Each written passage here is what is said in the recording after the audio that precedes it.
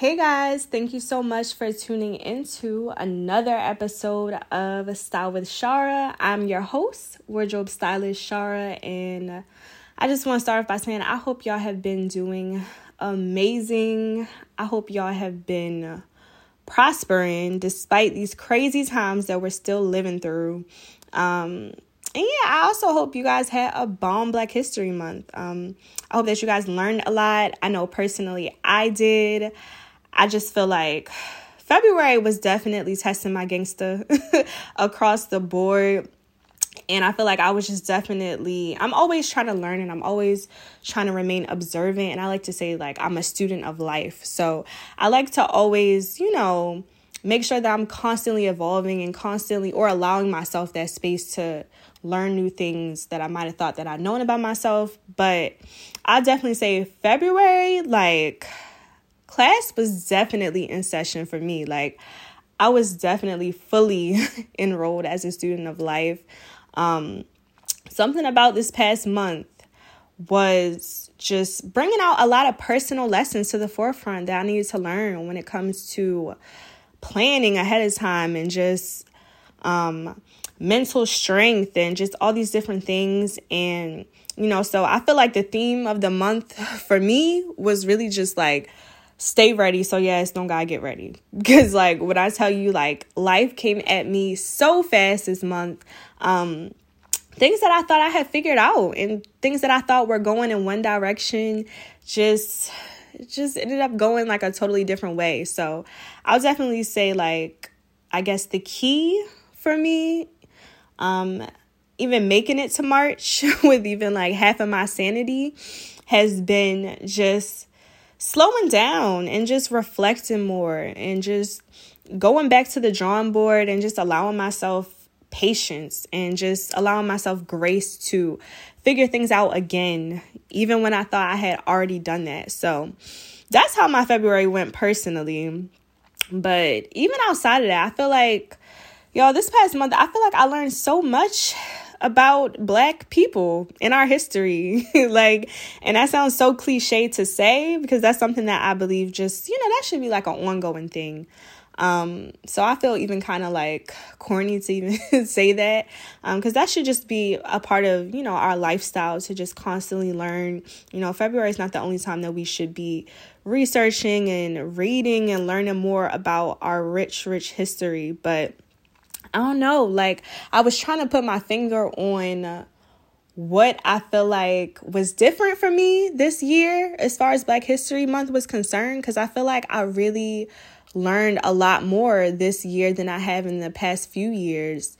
And the only thing I could really point it back to was just feeling I don't know, all the years before or every year the same facts. I want to say since elementary school, fourth grade or fifth grade, I've been seeing the same Black history facts just repeated over and over and over again in rotation around this time of year, which is ridiculous to me because I said, our history is so rich and it's so thorough.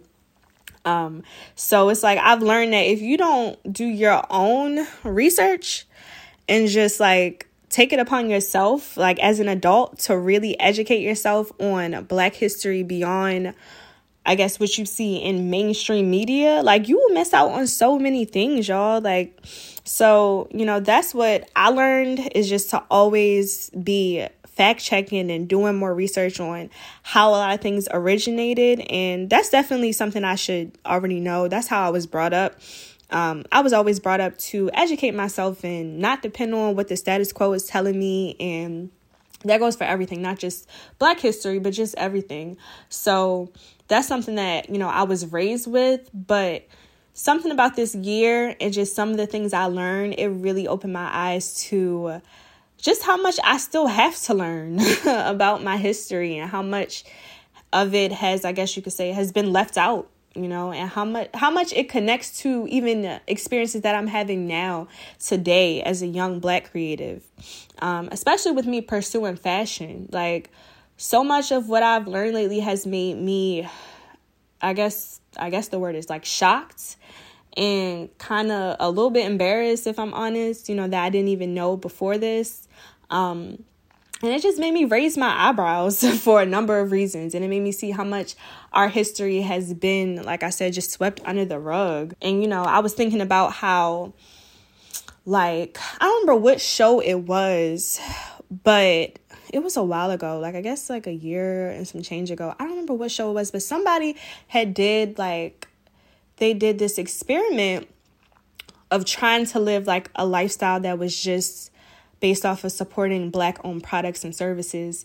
And they came to a conclusion that it would be impossible, you know, right now in our climate for businesses or for people to live like a full out life if they wanted to of just supporting Black-owned products and services. And that's just because we don't dominate enough just yet as far as being owners of businesses within certain markets like automobiles, for example. It's just so many different necessities of life. Like there just aren't enough Black-owned businesses across the board yet within certain realms that's, you know, considered a necessity. So it would be really difficult for someone to live a life that is purely Black, so to speak. But like this month, after like between doing my own research and just seeing so many people, even like on social media, like some of my friends were sharing random trivia about our history as inventors and innovators, which I was really, you know, proud to see so many people participate in. By the way, like that was dope to me. But just learning all those things from one place or another, like it's like I see why like we can't live a life just yet of that. And it's not necessarily because we're not participating in some of these markets, but it's because like we are inventing a lot of the products and then they just scratching our names off of it. So, you know, it was making me see it like the masses. We wouldn't even attribute certain products and businesses to being something that Black people are capable of building because they don't want people to know that they're consulting Black people to build it before they even mass produce it. Like just for example, and don't laugh at me, y'all, because I feel like a lot of y'all probably already know this, but I guess I'm late to this one. But I don't know. I personally did not know until this month or February, I did not know that a Black woman was the inventor of the home security system. And, you know, like for some of y'all, I'm sure y'all probably like, girl, where you been at? I've been knew that. But it's just like the fact that something like that, like I really don't remember learning that in school, like at all. And I feel like that's something that that would stick out to me. Like, I feel like that's something that I would definitely remember. That woman, you know, who looks like me created something so crucial to society. Like the home security system shifted the way that we protect ourselves. And it shifted the way we protect our assets. So I'm sure if I heard something like that in school, that would have inspired me, you know, to know that a woman of my same descent was being that ahead of the curve and like innovative in that way. But like I said, like that's nothing new for us. So, you know, I'm not saying by any means that that's the name of the game for us. Like that's what we do. We come into a space and we just make it better. We make it more efficient. And we do that from nothing. So, you know, that in that way, I'm not surprised, but I guess I'm surprised to see so much that I already didn't know. And, you know, to learn things like that in school about my people, I'm sure that would have, like I said, influenced the way I saw us at an early age.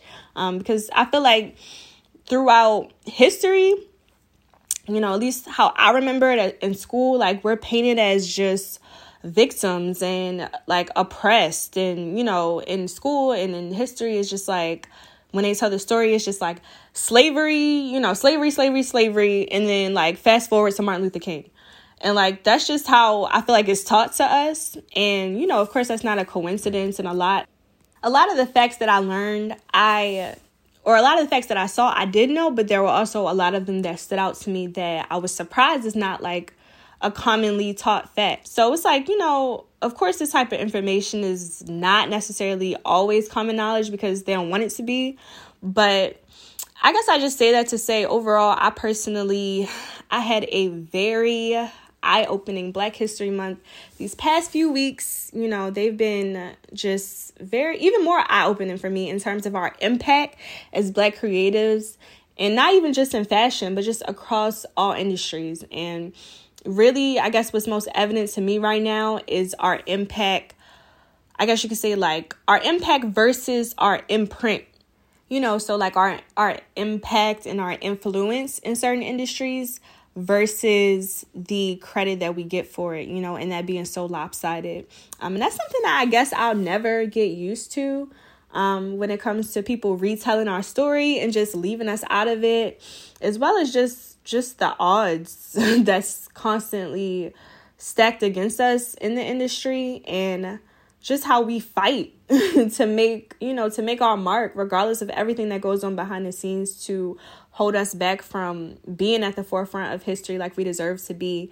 And fashion, as much as people try to belittle it and say it's not important, fashion is literally like a cultural map of all of this. Like, it's literally a cultural map of our history and of history, period. Like, you can examine different eras of fashion and it will literally tell you what's going on with our people during that time.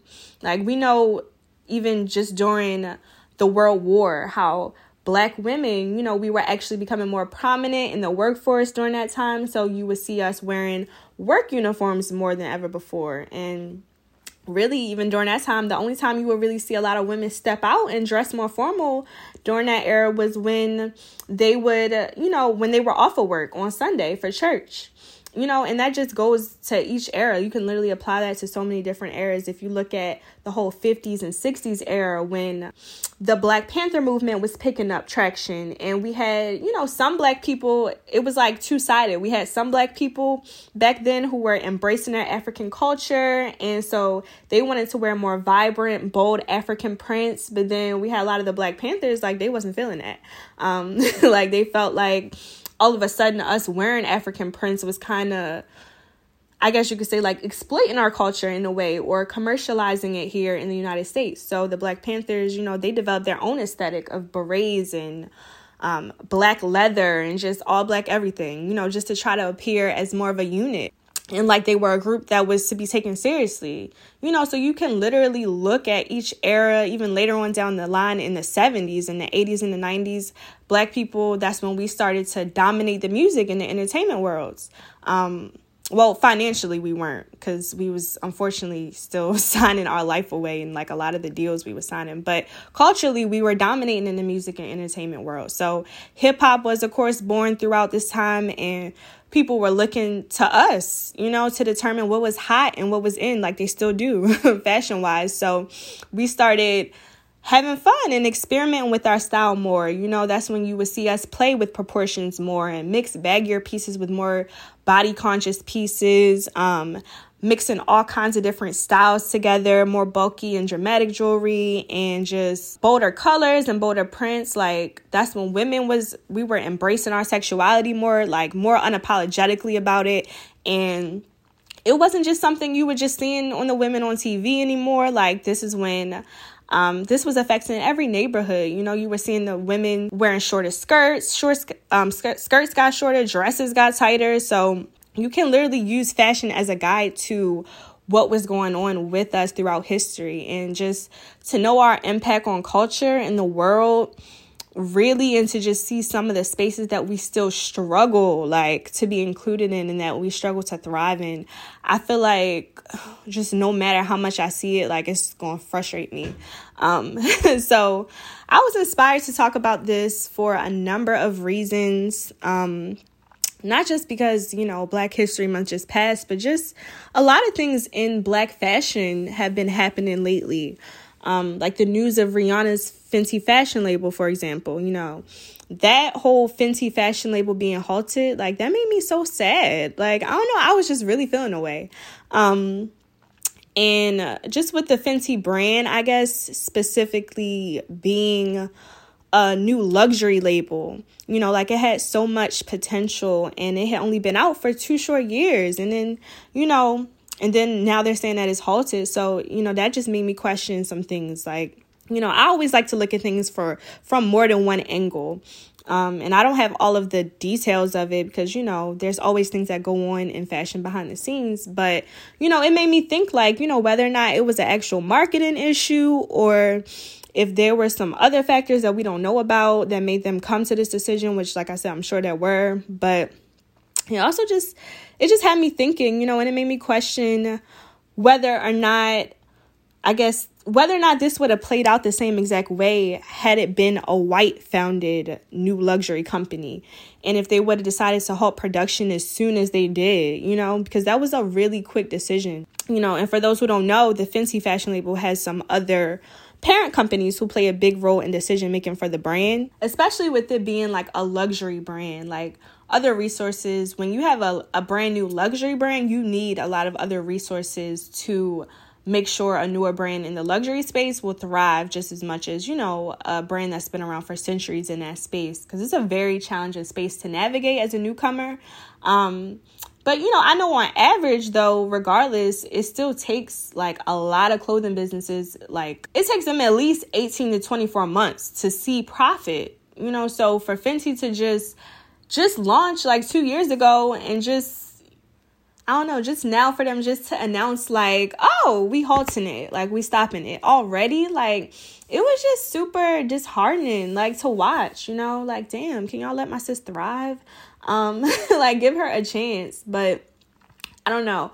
I like to always look at things from all different angles, and I don't know all the details that led to the decision. So I can't draw full conclusions, but it just had me thinking about like, what could have went wrong? And, I always like to, I guess, get everyone else's opinion who follow fashion as well, and see, what different perspectives people are taking. So I posted it on my story. I posted the article and I shared it and I asked, what people were thinking about it. And there were so many different mixed responses. Like some people were saying that it would have been different. They felt like it would have been different if she wasn't a Black luxury label in the marketplace. Like they felt like they would have been more patient with her when it comes to seeing a profit. And some people were saying that her target audience is just not women who can necessarily afford the Fenty price points, because that was a big change. That's not, the price point that we see with her Savage Fenty label. So, it was a lot of mixed responses, but it just had me just considering just how much more challenging it is for Black designers to thrive, like especially in the luxury fashion space, which is the space that we influence so heavily when it comes to not just our buying power, but just our aesthetic. Because the inspiration for a lot of these mainstream luxury collections, it comes from us. Like, the way that we naturally put things together in our everyday lives, and the way that we dress on a regular basis, we're on these mood boards. Like, even if we're not on that payroll, or even, if we're not on that final campaign image, we are definitely on the vision boards. Like our aesthetic is written all over the inspiration for these collections that come from these major fashion houses. So to know our influence versus, the way that we have to fight to thrive in such an industry that is so inspired by us, is always disheartening and discouraging to see. But then, like, not even 2 weeks later, like, to see the Savage Fenty brand reach a $1 billion valuation in lingerie equity, like, that just goes to show, like, one, Rihanna gonna be good forever. Like, so, even though it was sad to see the Fenty label going on pause, her new success is a testament to just the importance of just maximizing your gifts and just diversifying your brand, and just even more than that, just knowing your worth and knowing what your image and your likeness and, your influence as a Black creative brings to the table, so that we're able to secure bags as hefty as this one. So that's just something that is so inspiring to watch and to witness. And, I'm glad to see that come out of it, at least to see that, she's still going to thrive in the fashion space. And even just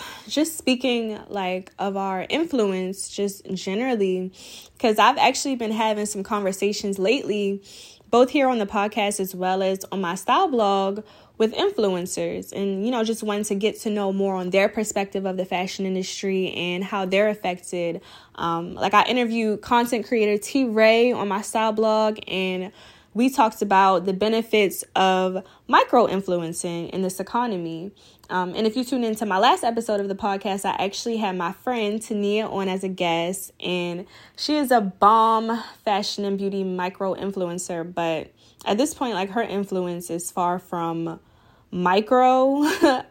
Like, images of her have been used by huge design companies and sold on an array of just different products. So we talked a little bit about what that's like to experience that as a Black up-and-coming public figure, you know, in the industry, and to give, you know, your likeness, or not even to give it, but to have brands essentially just knock you off and use your images, but not always give you the credit for it. Because we see that so often now with small businesses and young Black creatives. So, you know, if you haven't listened to our episode, definitely go back and listen, because it's one of my favorites so far.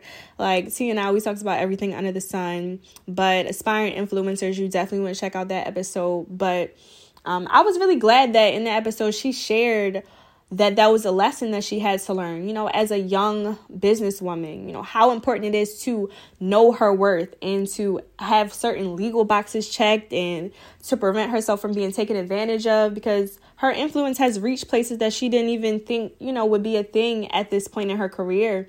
And those are all things she deserves to get paid for. And I know that's an issue and a challenge that a lot of Black influencers face today.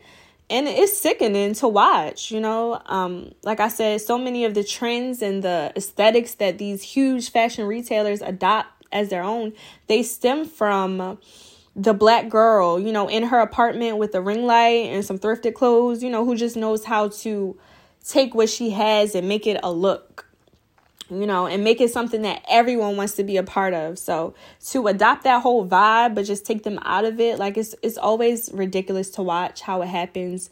The other day I was actually scrolling on Twitter and I saw, and I don't know how precise these stats are, but if they're anywhere even close to the truth, it's disgusting. So for those who do influencer work or who follow certain influencers, y'all may have heard of this platform called FUPayMe. And what they are, they're basically a platform that provides different stats and different analytical data within the influencer world. So recently they reported that out of the influencers who have reported within their database, so people who have participated in their case studies, their top highest white influencers are making on average $250,000 on the high end and $12,500 on the low end. And Black influencers who report to them are making $1,500 on the high end and $1,000 on the low end. And, you know, a lot of influencers actually quoted the tweet, just sharing their personal stories of how, you know, once they gave certain brands their price to work with them, they were told, like, how that rate is impossible. And that's something that they're hands down just not willing to pay them, only to find out through Twitter or through doing their own research that their white competitors were actually paying white influencers double their rates. So like, just like listening to that out loud is crazy. And like I said, I'm sure there are different factors that go into the specific case study, that FUPayMe conducted, but even just the extremities of that gap, like, that says everything that needs to be said when it comes to our contributions to an industry versus how much we're actually taking home with us in revenue. You know, I was talking to my uncle the other day about this, about how, like, we always brag about, you know, our buying power as Black people, the buying power that we have. But unfortunately, we don't even reap much from that. You know, that buying power is lining other people's pockets and is building other people's communities, not our own. So, you know, it's something that people always put in our face. Like, you guys have so much buying power. But as you can see, it's just fueling racism, essentially. And it's fueling a monopoly that we aren't able to benefit from. And y'all, every time I see this, it just be triggering me, like, so bad. Because, you know, especially as a young Black woman stylist who, you know, I personally know that it's a fight, project after project just to get what my worth is, and to be able to get my hands on certain opportunities that I feel like will take me to the next level. Like, I know firsthand what it's like to be interviewed for certain opportunities and just be, given a yes. And then once they see what I look like, all of a sudden it's all of these details got to be worked out and all of these discrepancies, and, the process is taking even longer, or it just doesn't happen. Like, as a Black woman, I live that, as a brown skinned woman, I live that. So I feel like no matter how many times I hear stuff like this, like, it doesn't surprise me, but it's just always going to make my eye twitch a little bit. Cause like, I live what it's like to just invest in yourself and to put so much effort and just so much skill and diligence into my craft, just for the door to just get slammed in your face and then just watch it get open to people who they either do exactly what you do, or do an appropriated version of it.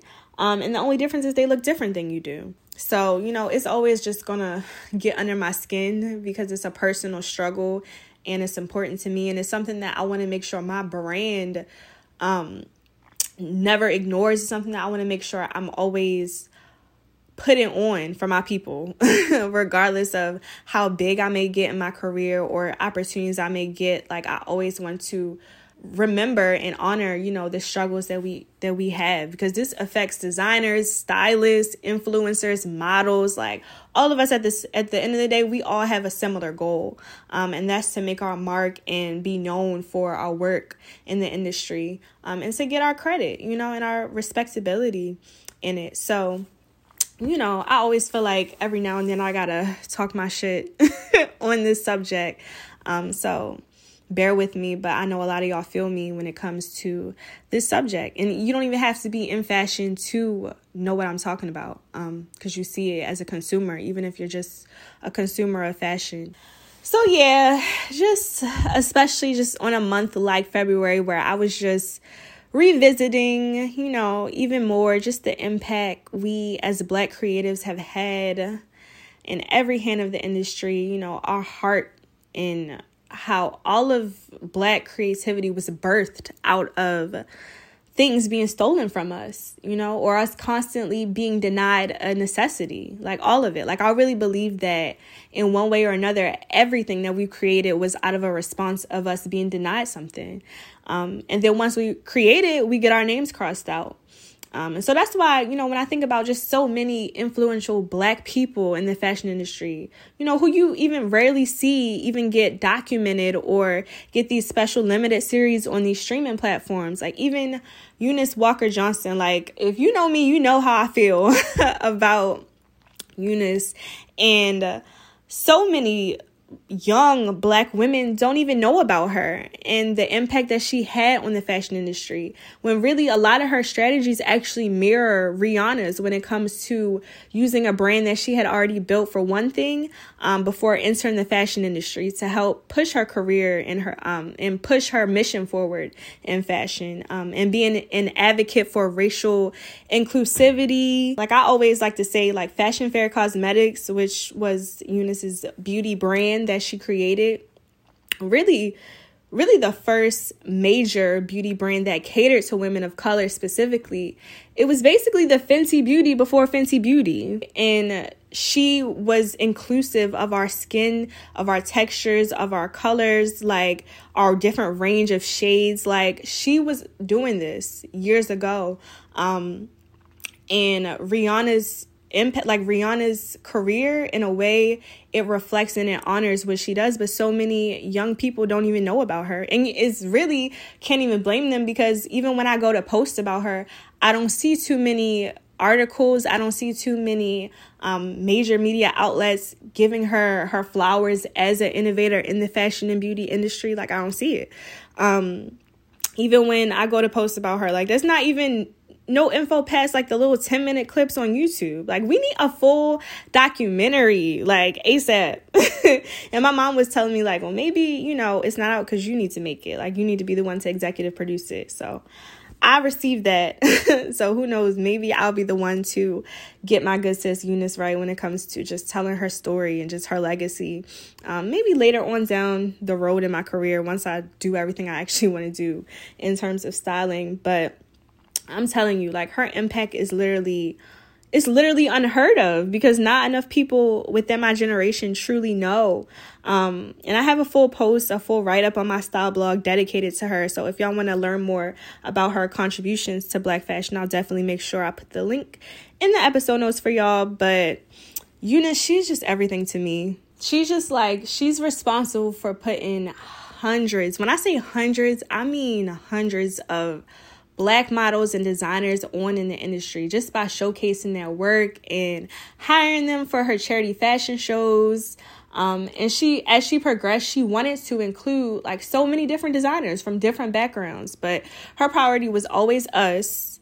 But of course, as you progress, she wanted to reach international markets. So even when she would go to like fashion shows and presentations just to source clothing for like her shows, like, they would be trying to kick her out and like have her not sit front row, you know, even though she had more than earned like her place there to be there, just by her pioneering work that she was, you know, doing behind the scenes, and just by discovering so much untapped talent and so many models and designers and stylists. And luckily she was able to use, she was the co-founder of Ebony Magazine, which her husband, John Johnson, was actually the founder of. Like, Ebony is his magazine. He started it, and she came up with the name for it, actually.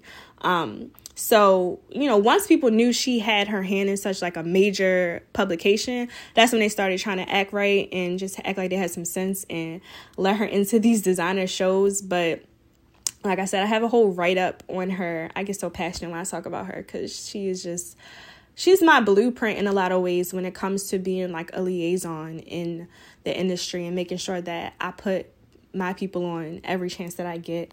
And, you know, so many Black creatives got their start through her. So our impact has always been there. It's just unfortunately not highlighted until February comes around. So I just wanted to make sure that, you know, in my March content that I speak on it just as a way of just not leaving it behind as a February thing.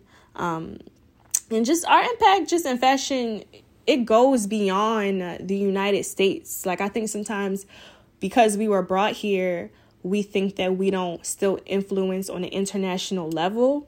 Like, when you think about France and how that's a market that like many European designers, they're the ones who tend to dominate it. But then we have like Patrick Kelly, who was like the first Black designer to have his work featured in the Prêt-à-Porter. I feel like I don't say it as good as people who are fluent in French, but it's basically an elite category and an archive of French ready-to-wear clothing. So our history extends, and it just influences literally so many different markets on an international level. And even Zelda Valdez, who was the creator of the first Playboy costume, like, you know, over the years, we see the marketing for Playboy be whitewashed. Like, you know, we haven't really seen too many Black Playboy models in their campaigns. And it's crazy because a Black woman actually came up with that silhouette that they still use today for all of their merch. So, you know, and just to be clear, like I said, none of this is a surprise to me when it comes to our history as creators and as innovators who just know how to create from nothing, because that's just what we do. As Black people, we realize that we lack resources in a certain area, and we create it and we innovate and we make history. But like I said, you know, seeing our effect across different industries, I do feel like I have a responsibility too, as a young Black woman creative, to not sweep that under the rug and to make that a part of my brand as well. Especially as the trivia and the facts about our people are about to just stop circulating as much, and we start to hear less and less about it when Black History Month ends. So yeah, I would just say, like, let's continue, like, even beyond February, like, as we get into March, just let's keep putting our creators and our innovators in every space and in the Black fashion space just to the forefront, because these social media platforms and the major media outlets, they're definitely not about to do that for us.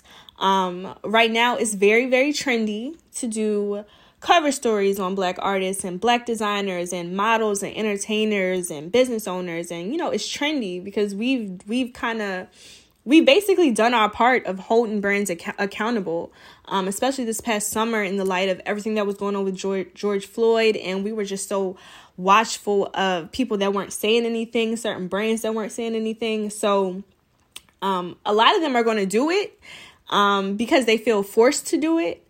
But, one thing about trends is they don't usually last forever. And a lot of these brands are only, covering us from a performative place or, even from a fearful place. One thing about when someone does something out of fear and not from a genuine place, out of respect, it doesn't come off authentically. And that explains why we see some of these questionable covers and campaigns of these beautiful Black people, in the public eye with these spreads that lack vision, lack the right hair team to know how to style our textures, the right stylists, the right photographers that know what lighting highlights our complexions, but that's another situation I won't even fully get into on this particular episode. But, again, just to my point, when things are just done from a place of, see, we do care, please don't cancel us. We care. It's always going to give that here nigga damn energy. That's just what's going to be reflected in the execution. That's how it's going to come off. So no one can support Black creatives like Black creators. We just know.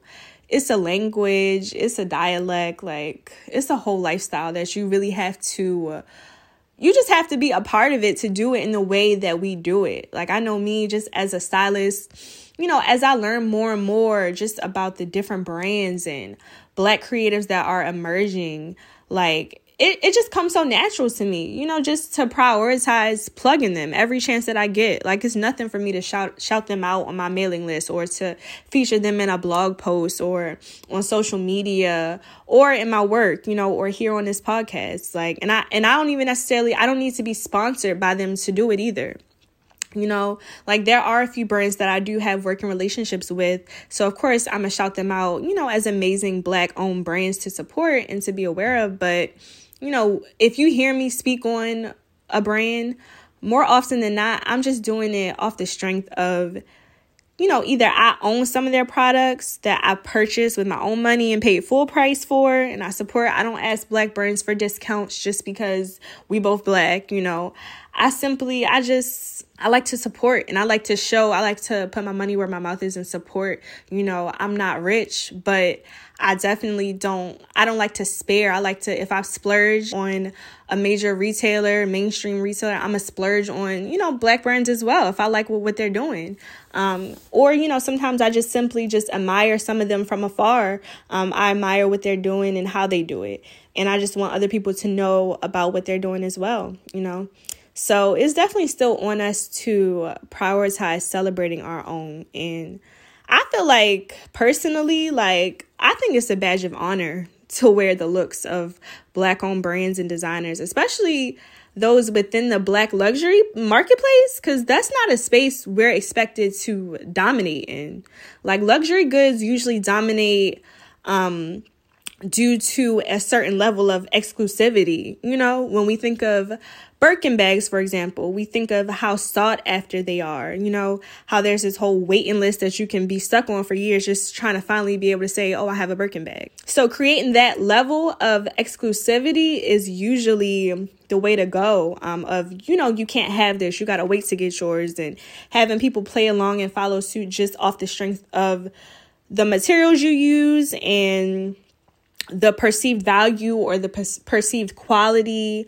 And in some cases, it's not even, it's not even the quality, because the real tea is some of these quote unquote luxury brands, they actually use the same exact manufacturers and the same materials that other more affordable brands use. They just put their name and their logo on it. They slap their logo on it and it's a hit.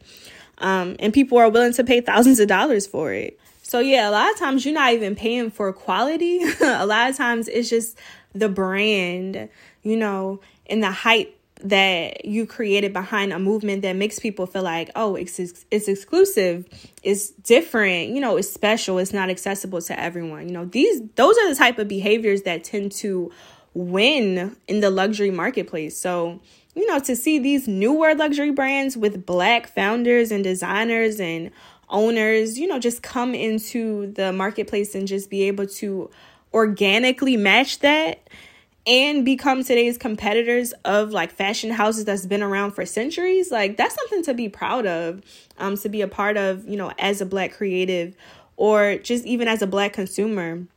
Or even to the opposite of that as well, to lead. Some of these brands are leading with the whole concept of redefining luxury, like I talk about, and like this whole concept of luxury being something that's more inclusive and that should be accessible and affordable to everyone, which is exactly what brands like Telfar and Brandon Blackwood are doing, to come into a market and then change the whole concept of what that market has been known for all throughout history.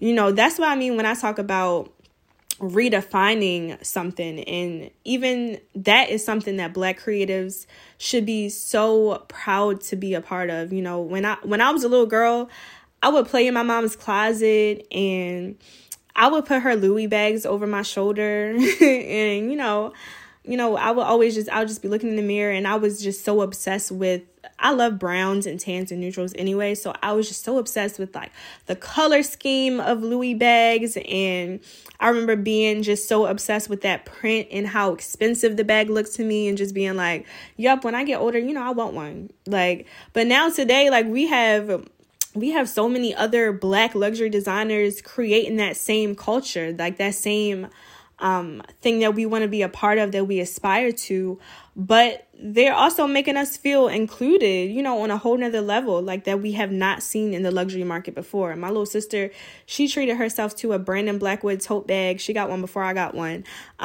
She has the beige one, the ESR tote that says "End Systemic Racism" on the front. And I'm just like, yes, like, young people are walking around repping Telfar like it's a dynasty, like, and in a sense, it really is. These are designers who have taken an elitist industry, and said, there's not just one way to be considered luxurious. You can also get people to invest in your product without making them feel like they can't be a part of it, until they get on this certain level.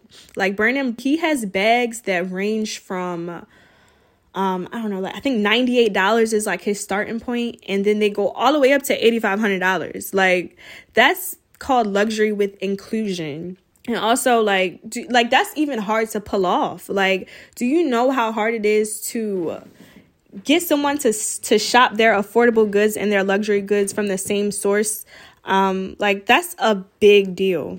Like, even when you think about that impact, like there are designer labels that have been around for centuries and still haven't been able to pull that off.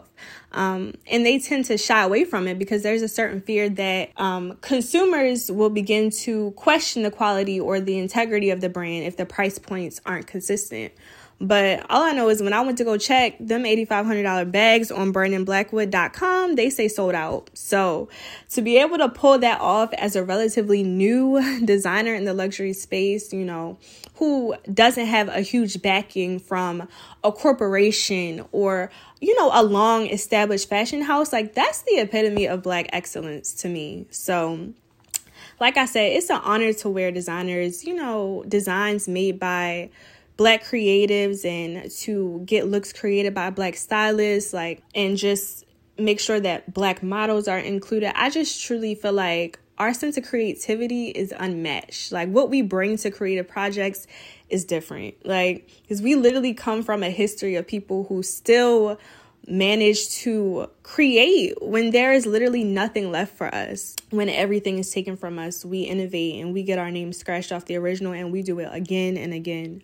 So yeah, I definitely just want to encourage you guys, like I said, even as we go into March, let's keep this momentum going, like celebrating our contributions to the fashion space and to any space really.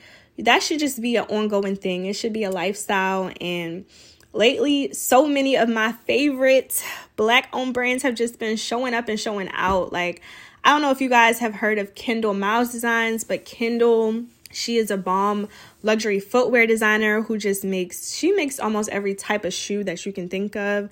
Like she has something for everybody. And she also just recently added some amazing accessories. Like I'm in love with her clutches. So if you're looking for a new luxury shoe or bag, and these are not sponsors, by the way, these are just brands that I'm plugging because I love. So definitely check her out. I know a lot of you guys probably saw Pierre Moss's campaign for Valentine's Day. Like, genius. Of course, Romeo Hunt. I'm surprised a lot of people don't know of Romeo Hunt. I feel like they know his work, but they may not be as familiar with the brand as a whole. Like you guys have seen it, but might not know it's him. But he's definitely one of my faves right now when it comes to outerwear. Like the way he mixes textures is crazy to me. A lot of you probably have seen Saweetie's look that she wore by him. It's like the tan. She wore it from Milan Fashion Week. It's like the tan and white. It's like a marble print fur coat that she wore with like some white shades. And she did like a photo shoot with like a magazine. Yeah, that coat was by him. And he's like one of my favorite outerwear designers right now. And that was actually one of my favorite Saweetie looks that I've seen so far. And y'all know she got looks on looks. But that's hands down definitely just one of my favorites.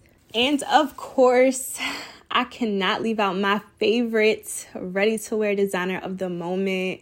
If you know me, you know I loves me some Sergio Hudson. And, if the name doesn't ring a bell, a lot of you guys may have actually just gotten hip to Sergio's work when Michelle Obama wore that all burgundy look by him to the inaugural. But I was talking about this on my blog, actually. Like, I truly feel like in my heart, like before that Michelle Obama moment, Sergio, he was one of the most slept on designers of our time, if you ask me. Like, Sergio is a gem. And it's like, if you follow fashion, if you follow black fashion, it's like, if you know, you know. But also, if you don't know, you need to know. Like, Sergio, he just drops an amazing collection for spring 2021. And it's super vibrant. It's full of, like, these amazing bold colors and oversized blazers and sexy wide leg jumpsuits. Like, Sergio is one of the few designers I feel like who is keeping that whole like Diana Ross mahogany aesthetic alive. Like all the style icons of like the 70s and the 80s, like he's keeping that entire glam opulent aesthetic alive. Like, and if you know my style when it comes to like my editorial work, that's right up my alley. So Sergio is definitely one of my biggest influences right now. Like, he has my heart. And I have a whole Black luxury designer directory that I created this past month, just covering a few, it's so many of them, but just a few of my favorite designers in the luxury industry right now. Some that you guys may know already and some that you might not know. You can catch that on my style blog, the Walking Art blog, and I'll definitely make sure I plug that in the episode notes for those of you who want to check it out. But yeah, like I said, let's just definitely keep the momentum up of supporting our own, and just also in addition to that, just brands in general who make our beauty, make sure that our beauty is represented and just celebrated beyond the token Black girl, in the campaigns. Actually, in the next episode, I'm actually going to be interviewing an amazing designer and artist by the name of Hannah Jane. And Hannah's, like, her whole branding is proof that, like, being black is not being black is not an excuse. Like, her whole branding is proof that you do not necessarily have to be a Black creative to make sure that your brand celebrates and embraces Black beauty. Like, her imagery for her designs, it embraces and features people just of all different type of skin tones, hair textures, just different facial features, etc. So definitely stay tuned for the next episode where I'm going to be interviewing Hannah on just how she started as a designer and all of the things that her brand represents. But yeah, that's all I got for y'all this week. I hope y'all enjoyed this rant, this very Black rant. I hope that you guys got something out of this episode. If you like what you're hearing so far in the past few episodes, make sure that you leave me a review and that you rate it. Make sure that you're subscribed so that you don't miss an episode. And I will talk to you guys soon.